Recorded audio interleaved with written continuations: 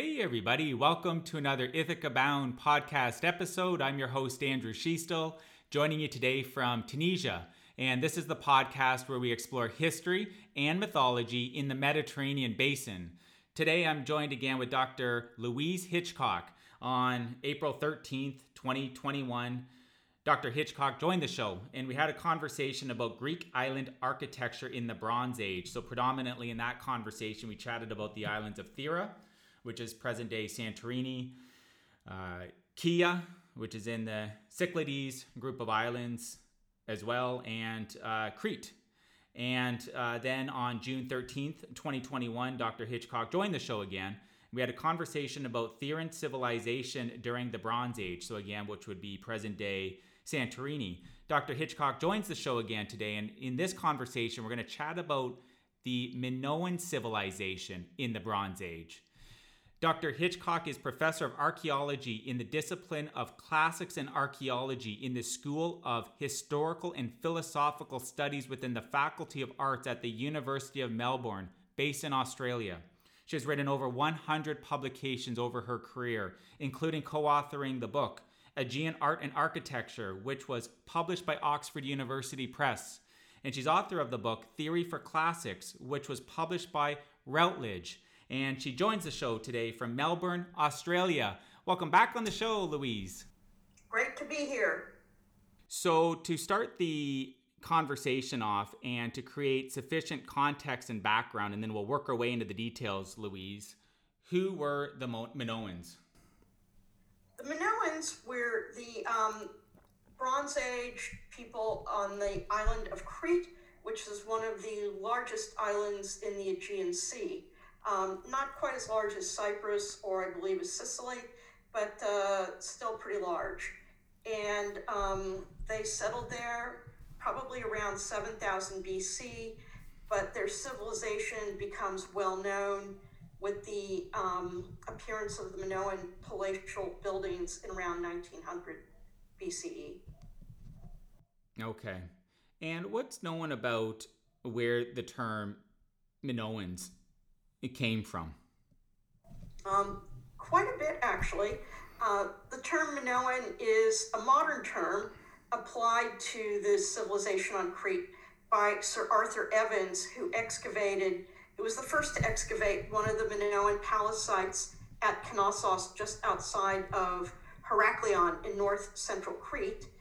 And he gave them the name based on the mythical association with King Minos. He initially, in his early reports, referred to them as Mycenaean.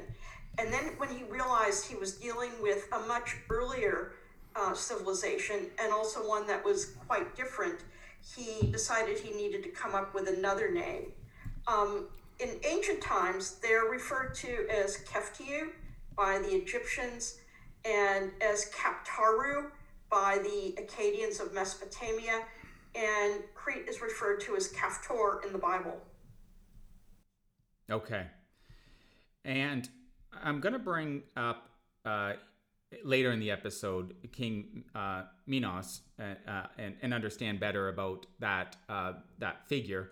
But before we get there, I want to cover some other ground with you. Their writing systems. So what's known about the language they may have spoken? Do any of their writings survive? Quite a bit of their writing survives, but it remains undeciphered. In fact, I was just reading an honors thesis by one of my colleagues' students on the Cretan hieroglyphic script, which is the first script to appear on Crete. By hieroglyphic, we mean that it's pictographic, not that it is derived from or imitates Egyptian hieroglyphs. And this early script was written primarily on clay bars and on roundels and on seals. And then slightly overlapping with Cretan hieroglyphic is the appearance of a new script known as the Linear A script, which was used to write the Minoan language. And it does not seem to be related to any language, living or dead. Now, this script was borrowed by the Cypriots to write their own language, which is also undeciphered, and that's referred to as Cypro-Minoan. And the Mycenaeans of the Greek mainland also borrowed the Linear A script and used it to write their own language, which is an early form of Greek. And we refer to that script as Linear B. And Linear B, out of all these languages used by this same linear script, is the only one that's been deciphered. And so I want to clarify then. So Linear B is not associated, not believed to be associated with the Minoans, but more the Mycenaeans, or something different? That's correct. It's associated with the Mycenaeans. However, Linear B is used on Crete after the Minoan civilization collapses and most of the sites except for Knossos are destroyed, and the Mycenaeans seem to establish themselves there and begin writing in Linear B.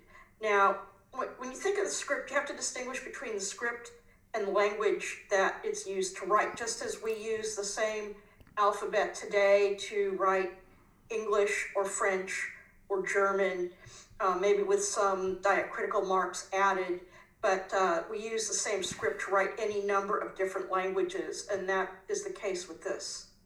Okay, and Linear B and Linear A has come up several times in the periphery on these episodes. An episode on the podcast hasn't been dedicated to the Linear A's or B's, but it comes up as part of other responses and guests. You've probably mentioned it too, Louise, when you've been on the show in the past. Can you take a moment? I want to address the linear, I guess in this case Linear A, but I don't think we have to circumscribe it if it's natural to speak about the Linear B in this response.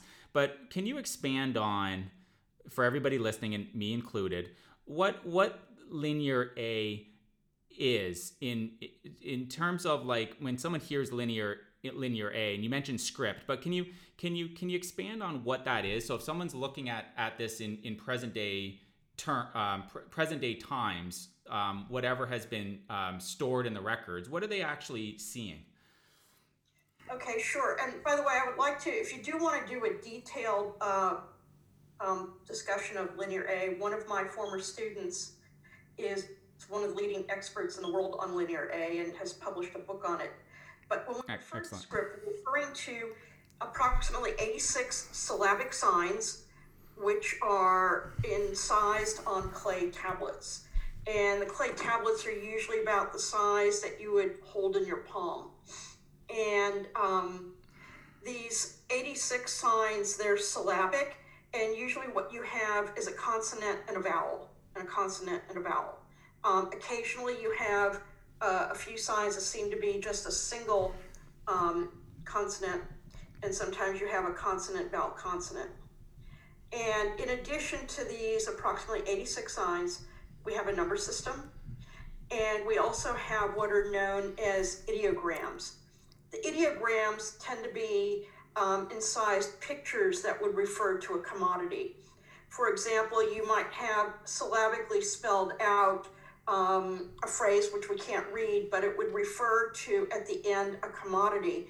For example, you might have a picture drawn of an amphora, which would refer to amphoras, or of a horse. Or there's a very famous set of tablets in Linear B known as the chariot tablets, where you have each one is dealing with the construction of chariots. And so you have, to just recap, you have the syllabic signs, and you have the ideograms, and then we also have a number system. And I believe the number system seems to be sexagesimal, but I'm not sure about that.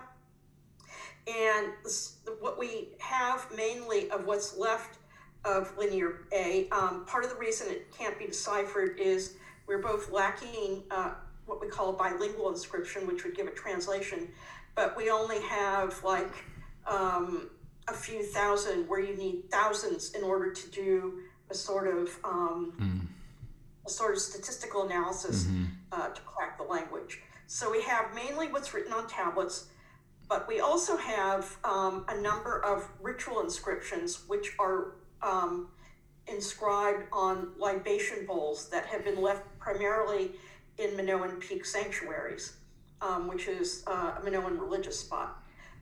We also occasionally have short inscriptions, for example, on the rim of a jar. But again, most of them are on clay tablets. We also know that the Minoans wrote on parchment. And an example that we know this because we have sealings, which is a piece of clay that has a seal impression stamped on it. And the sealing, in some cases, they're curved and have a string mark, indicating that they were attached to a scroll.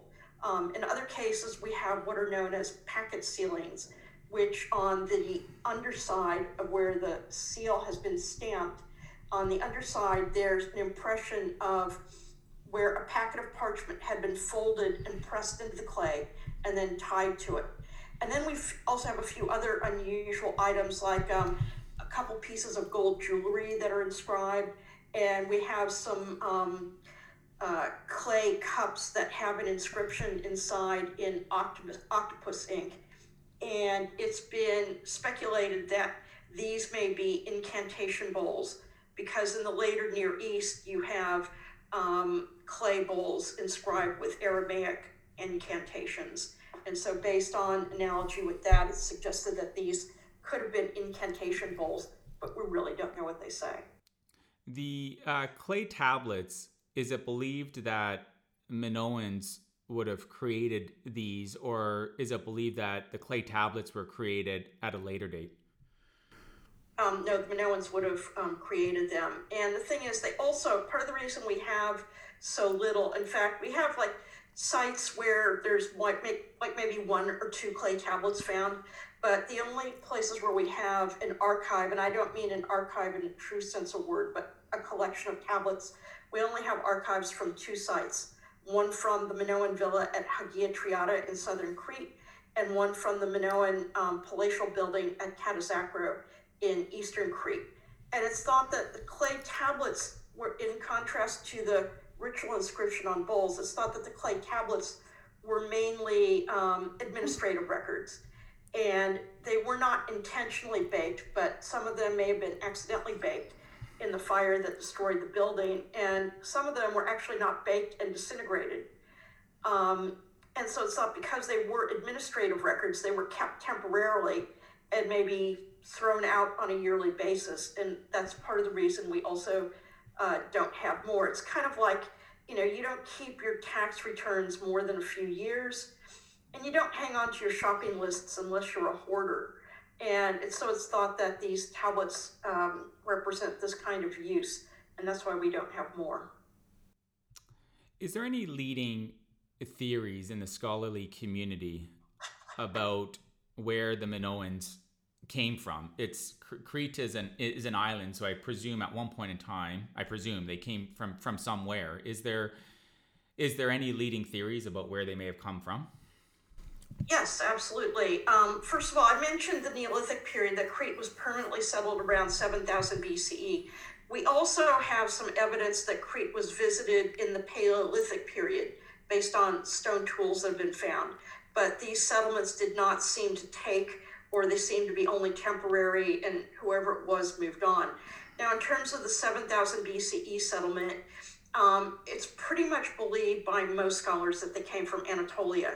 And this is based on the type of food that they grew. And it is known as a bread-wheat complex. And this bread-wheat complex is only known from Anatolia at this time, not from Europe. So it's thought that they came from Anatolia.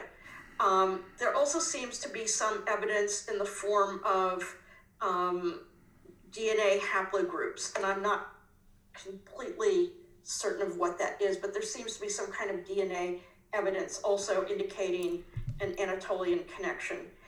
And then there's been speculation that because bovine imagery is so dominant in Crete, and it's also a major feature in Neolithic Anatolia, that this could be another connection. But I think the bread-wheat complex is our most solid piece of information about an Anatolian origin. And then over generations, Crete became developed its own unique culture and civilization. Fascinating. 8th century, roughly.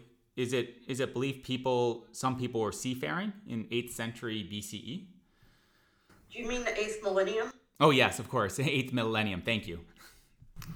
Yeah, they probably would have traveled in what we call log boats or rafts. Not a lot has been discussed about this with regard to Crete, but I've seen it discussed with regard to Cyprus because we know that Cyprus was settled from the Levant based on the introduction of the Levantine fallow deer into Cyprus. And there's been a lot of speculation as to how they got the deer there. And it's been suggested that maybe there was a raft and the deer swam or rode on the raft. We don't really know. But I would suppose that either some kind of raft or longboat carved out of a tree would have been the main forms of transportation. And maybe they like went from coastal Anatolia to an island to another island, and then ended up in Crete.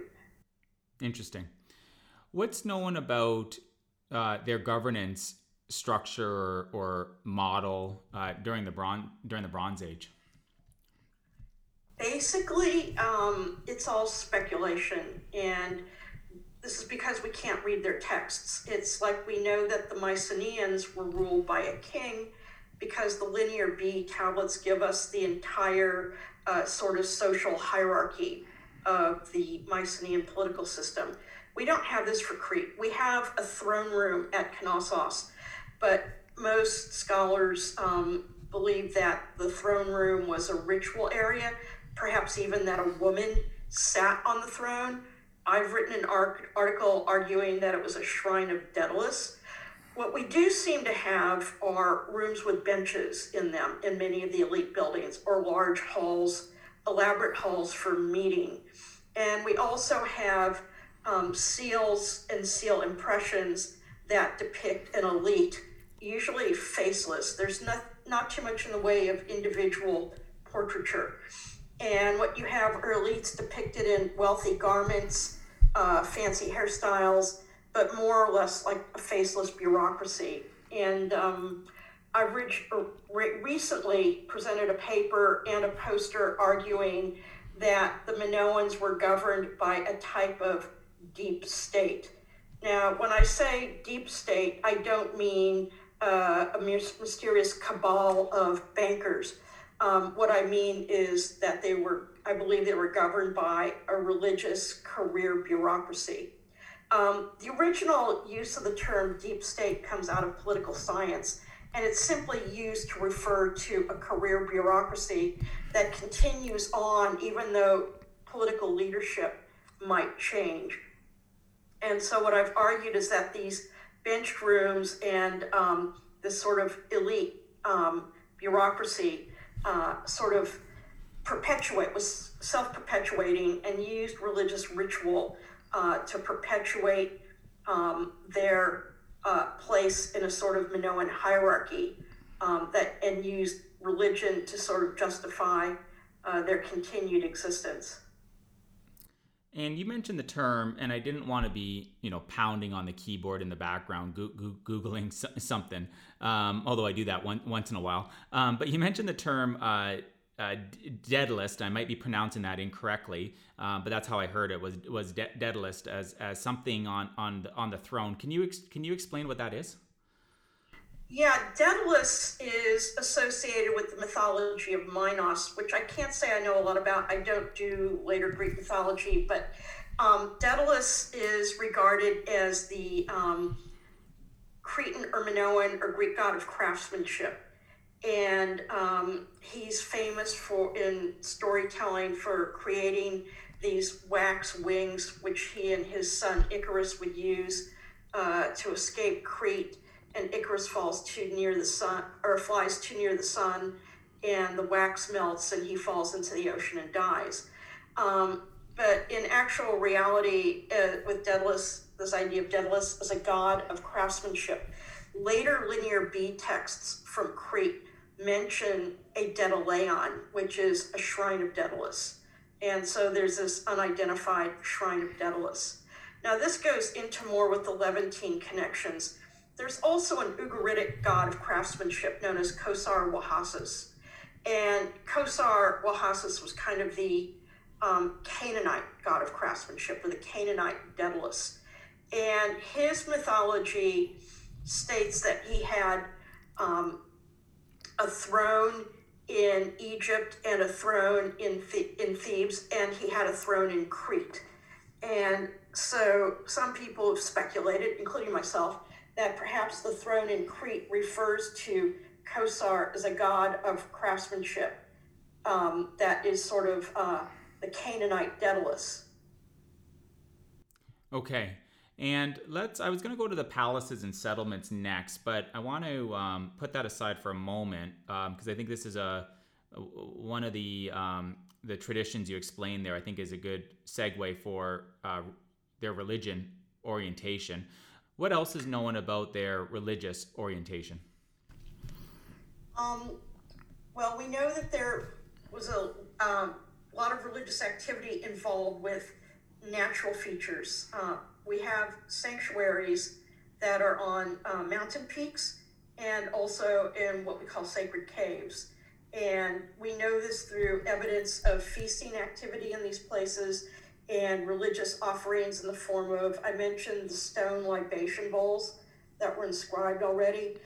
Different sanctuaries sort of have a different sort of cluster of artifacts associated with them. Like there's one peak sanctuary that has clay limbs associated with it. So it might be related to a place where people sought healing, like in the much later Greek cult of Asclepius. In some, you seem to have connections with the worship of animals or bulls. And other ones, you have lots of bronze offerings left. And so why caves and mountain peaks? The mountain peaks, it's been suggested that maybe this is something that comes from the Near East. We really don't know for sure. With caves in the Neolithic era, caves seem to be a place where people buried their dead. And this might have turned into sort of a place of ancestor worship and then evolved into a place where deities were worshipped. Some people argue that the Minoans worshipped a great goddess because of the dominance of female imagery in Minoan art. Others would say it was a polytheistic religion, more in keeping with the other surrounding religions of the time period. We also know that they venerated sacred stones. That is, a stone as a feature in the landscape that would receive offerings. And these are referred to as beitels. Now, the word beitel actually comes from the Old Testament, where it refers to Bethel, and that's a stone that Jacob anointed with oil as a representation of Yahweh. And the veneration of standing stones is something that is quite common in the Levant, both in Canaanite Lebanon and in ancient Canaanite Israel. You mentioned earlier at the start of the conversation, Louise, King Minos. You also mentioned, I believe you said bulls a few minutes ago. We're chatting about Crete. Can you take a moment and talk about the Minotaur myth and the mythology around the Minotaur as it relates to Crete, and what's known about why that tradition may have been associated to Crete in the first place? Well, bull imagery is prominent on Crete. The idea of a bull man, a creature that's part bull, part human, that's something we know more pictographically from Mesopotamia. It's quite common in Mesopotamian art, especially in seals. We don't really know it so much from Crete. With the bull imagery, which is especially prevalent at Knossos, I've actually suggested in my PhD, which was on the Minoan palaces, that the palaces were not palaces, but more like temple administrative structures, and that each one focused on a different localized deity. And I suggested, because of the plethora of bull imagery, that Knossos was focused on the veneration of a weather deity, because you have the Near Eastern weather deity Adad took the form of a bull, as did later Zeus, who is also said to have a birthplace on Crete. And so I take Knossos to be a place where sort of a Cretan weather god may have been venerated. And that's where the bulls come into it for me. And the idea of the bull man in the labyrinth comes from the idea, I think, of the Minoan architecture as being really complicated and labyrinthine. Our word labyrinth is actually a Minoan word, which means house of the double axe. And so it's sort of like it's kind of a mashup of legends and ideas. The popular Greek myth about the Minotaur Asterion and the Greek hero Theseus, is that believed that was then, because we're talking about the Bronze Age, so that's going back pretty far, and it sounds like their actual communications hasn't been deciphered. So that popular myth is believed to have been created after, like later than the Bronze Age. That's correct. You'd have to talk to somebody who studies Greek mythology with regard to that. I have heard people speculate that perhaps Minos was a title rather than a name, so it might refer to some sort of prominent person, and it might even be connected to Egyptian Menes. But I don't really have an opinion on that. Mm-hmm. Okay.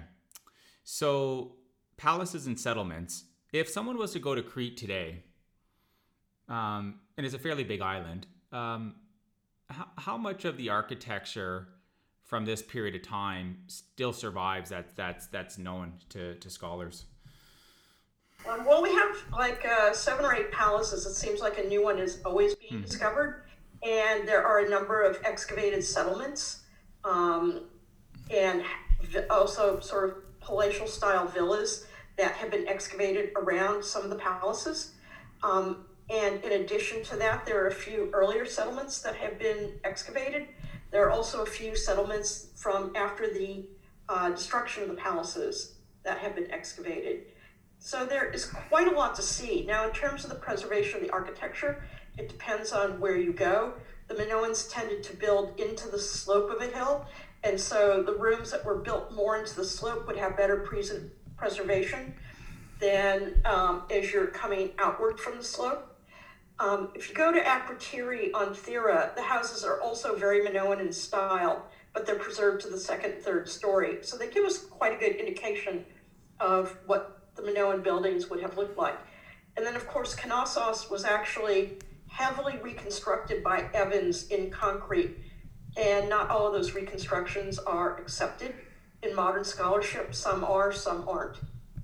But there's quite a bit to see. My husband had never been to Crete, but he'd heard me talk about the Minoans for years. And in a rental car, we managed to cover 26 sites and museums in 10 days. Mm-hmm. And I'd say there are about 29 palatial villas around to see. Wow. Did he have a fun trip there? Did he enjoy the experience?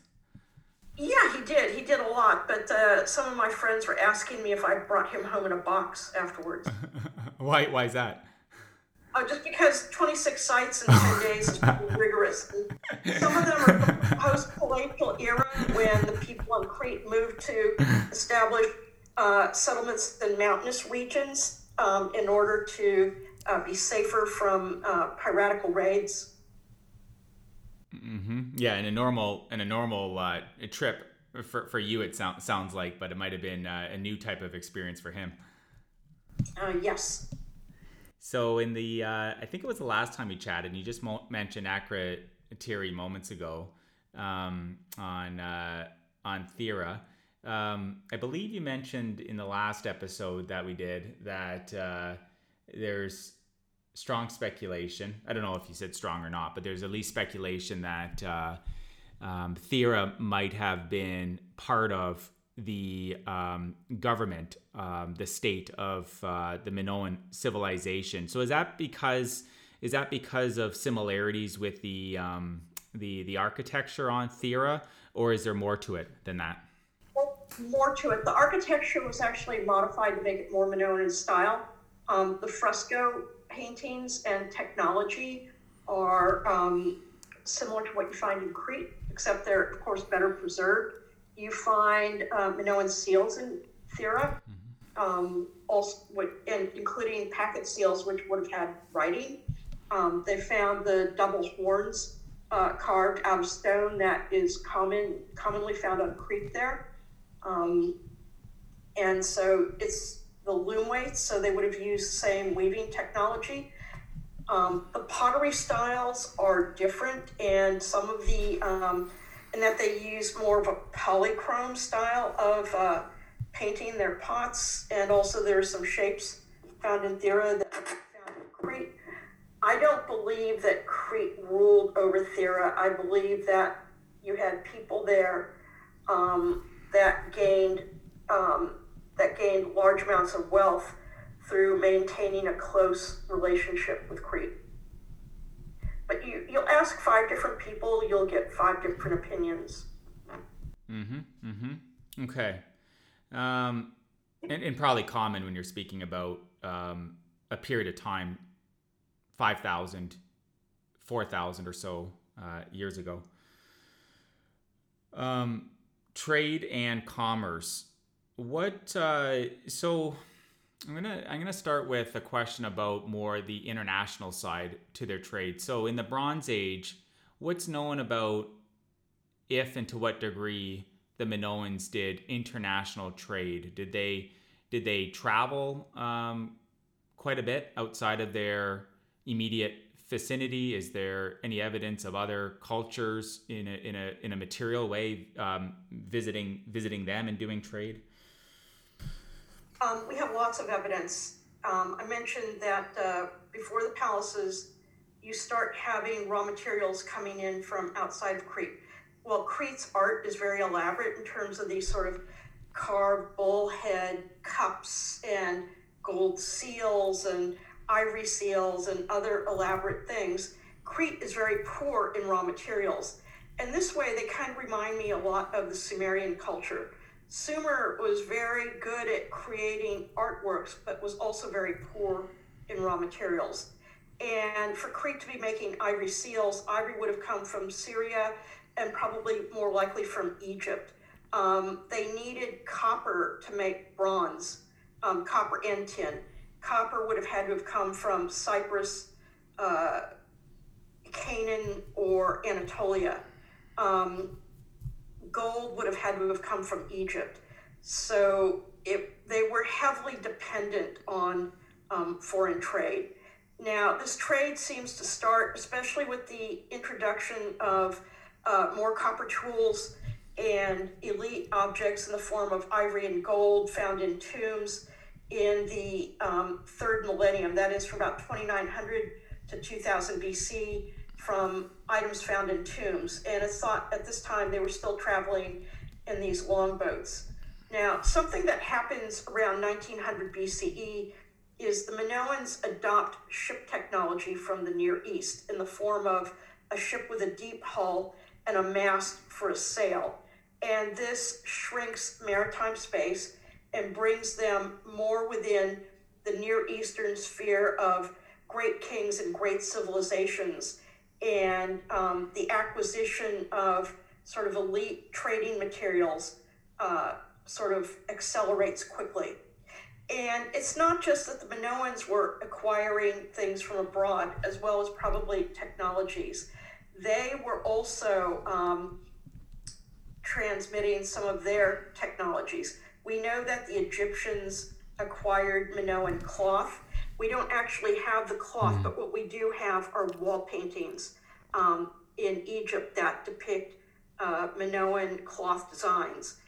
And we also have Minoan-style frescoes appearing throughout the East. We find them now, at the Syrian palace at Katna, at Al-Alaq in southern Anatolia, at the Canaanite palace at Tel Kabri in what is today northern Israel, and at the Egyptian site of Avaris or Tel el-Daba in the Delta region of Egypt.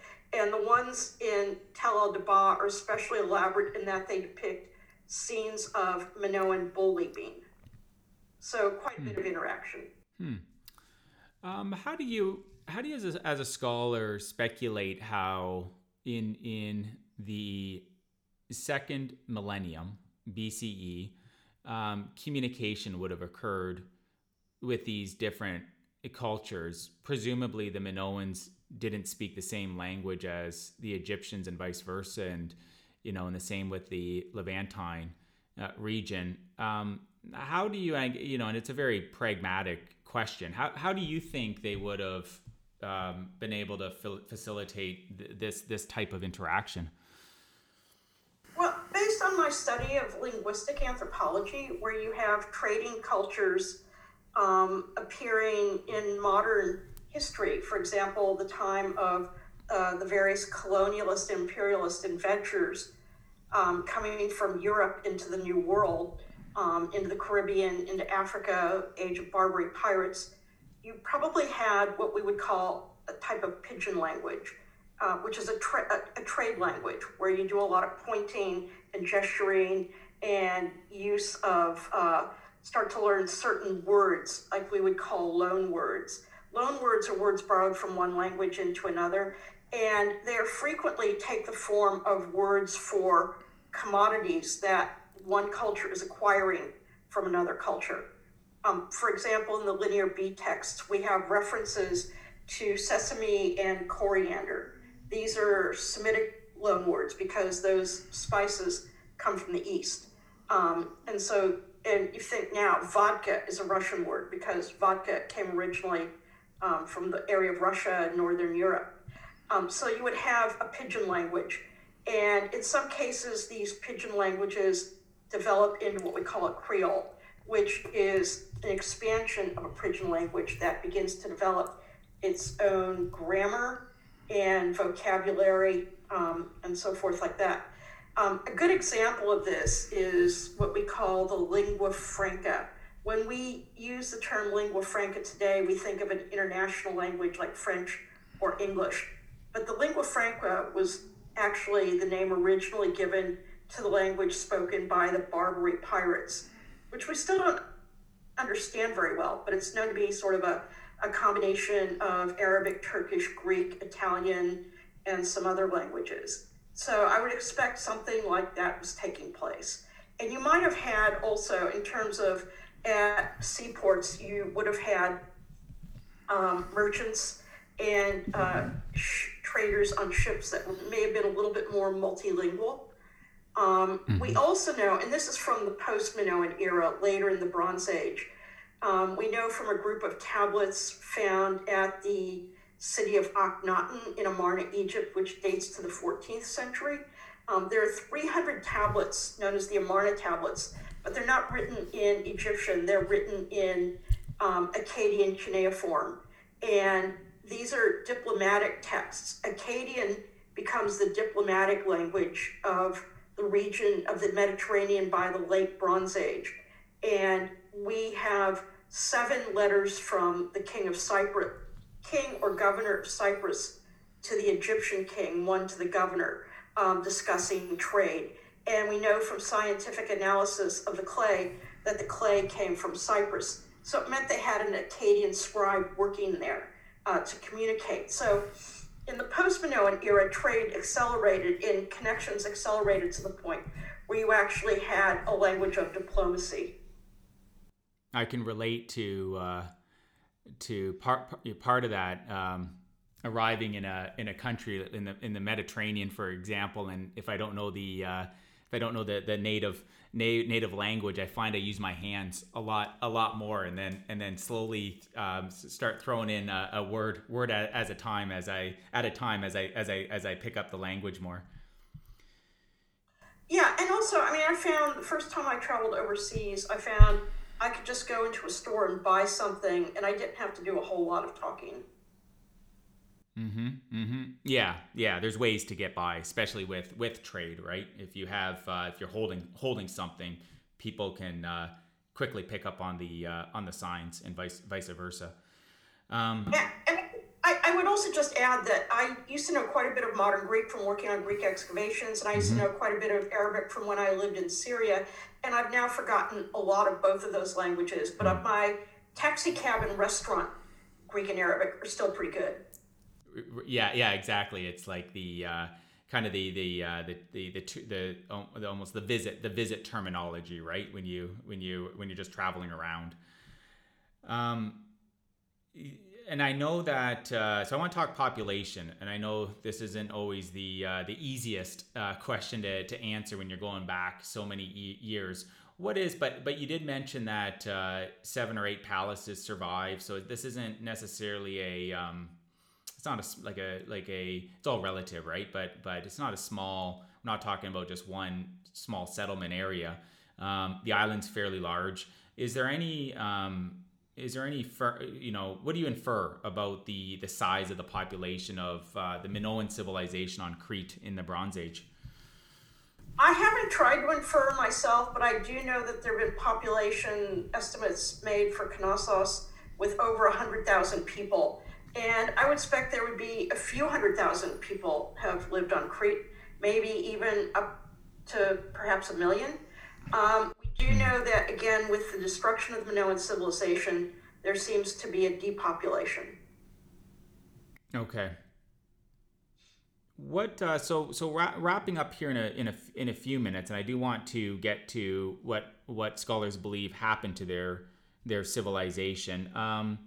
Is there anything else on artwork? You brought up artwork, so I want to cover it before we move to the closing question or two. Is there anything that you want to mention that you haven't yet on artwork that you think was very pronounced by the Minoans in the Bronze Age that's worth mentioning? Yeah, I do, and especially there's a big transition. We haven't really discussed this, but it seems to be there's what we call a first palace period and a second palace period, or what we call the old and new palace period. And the transition from one to another takes place around 1700 BCE when there seems to be a large earthquake destruction.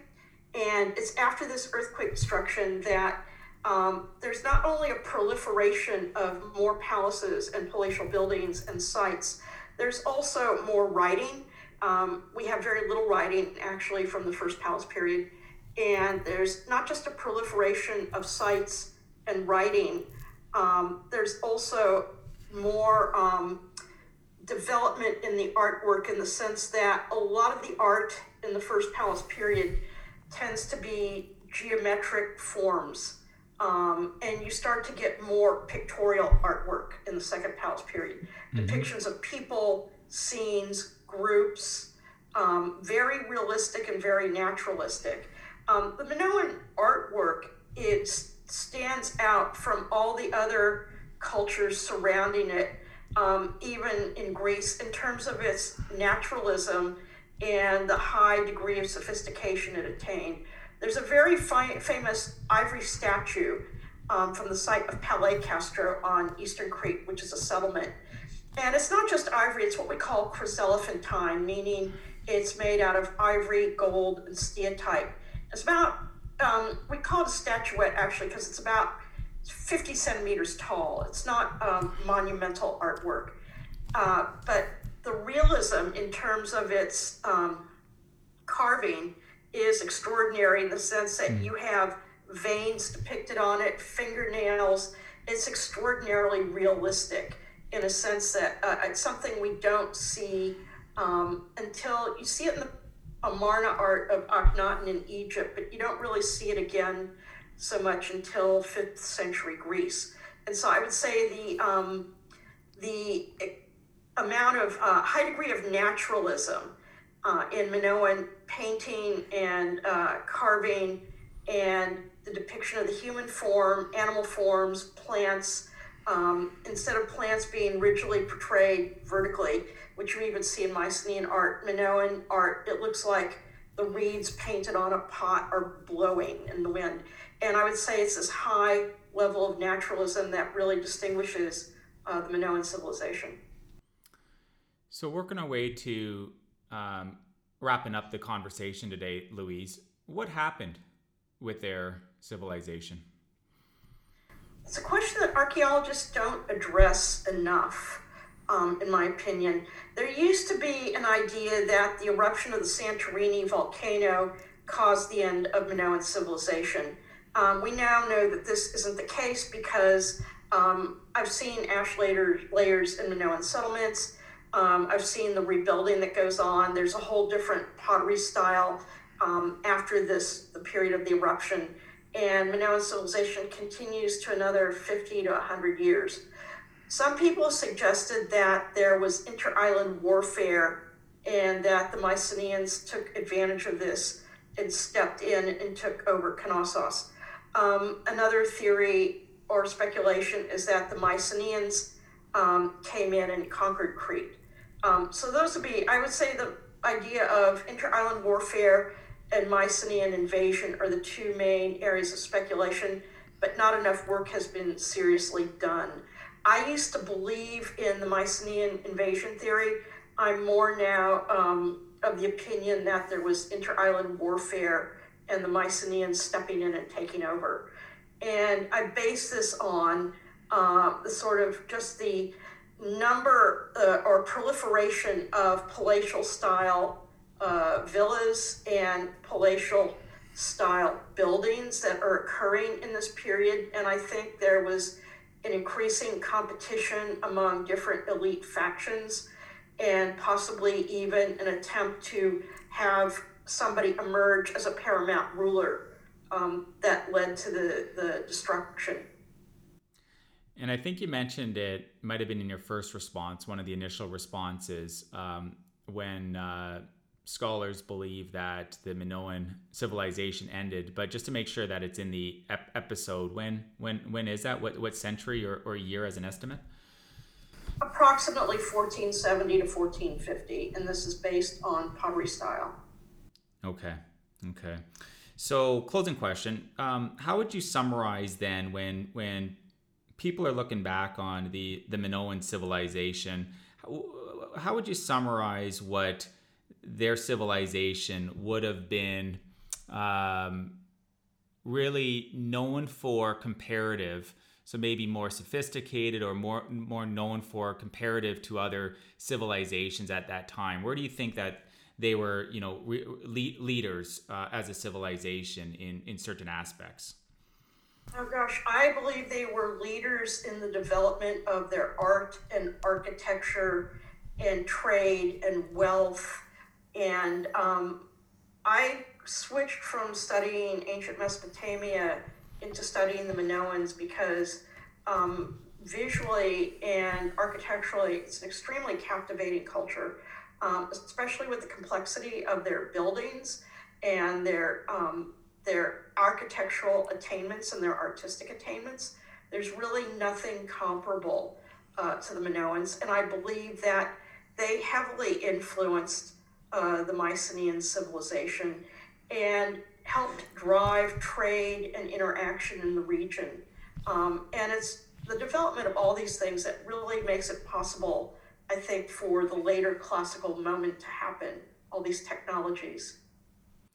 Yeah, and when I hear, a group of people finding a way to settle on an island possibly 9,000 years ago, that gets my attention right there. Thank you for coming on the show again. Oh, what was that, Louise? Yeah, one thing, it's like they didn't just settle on an island, because a lot of people settled on islands, but they really created a unique and advanced civilization on that island. Yep. Always a pleasure chatting with you, Louise. Thanks for coming on the show again. Same here. Enjoy Tunis. Thank you, Louise. So again, everybody, the couple books that I mentioned at the start of the episode that Dr. Hitchcock wrote. She is co-author of Aegean Art and Architecture, and she's author of Theory for Classics. I'll drop links to both the books in the show notes on the ithacabound.com's associated subpage to this episode. Louise and everybody listening, as always, wishing a marvelous journey. Bye for now. Hey again, if you enjoyed today's episode, please subscribe to the podcast, and I wish you a bountiful rest of your day. Bye for now.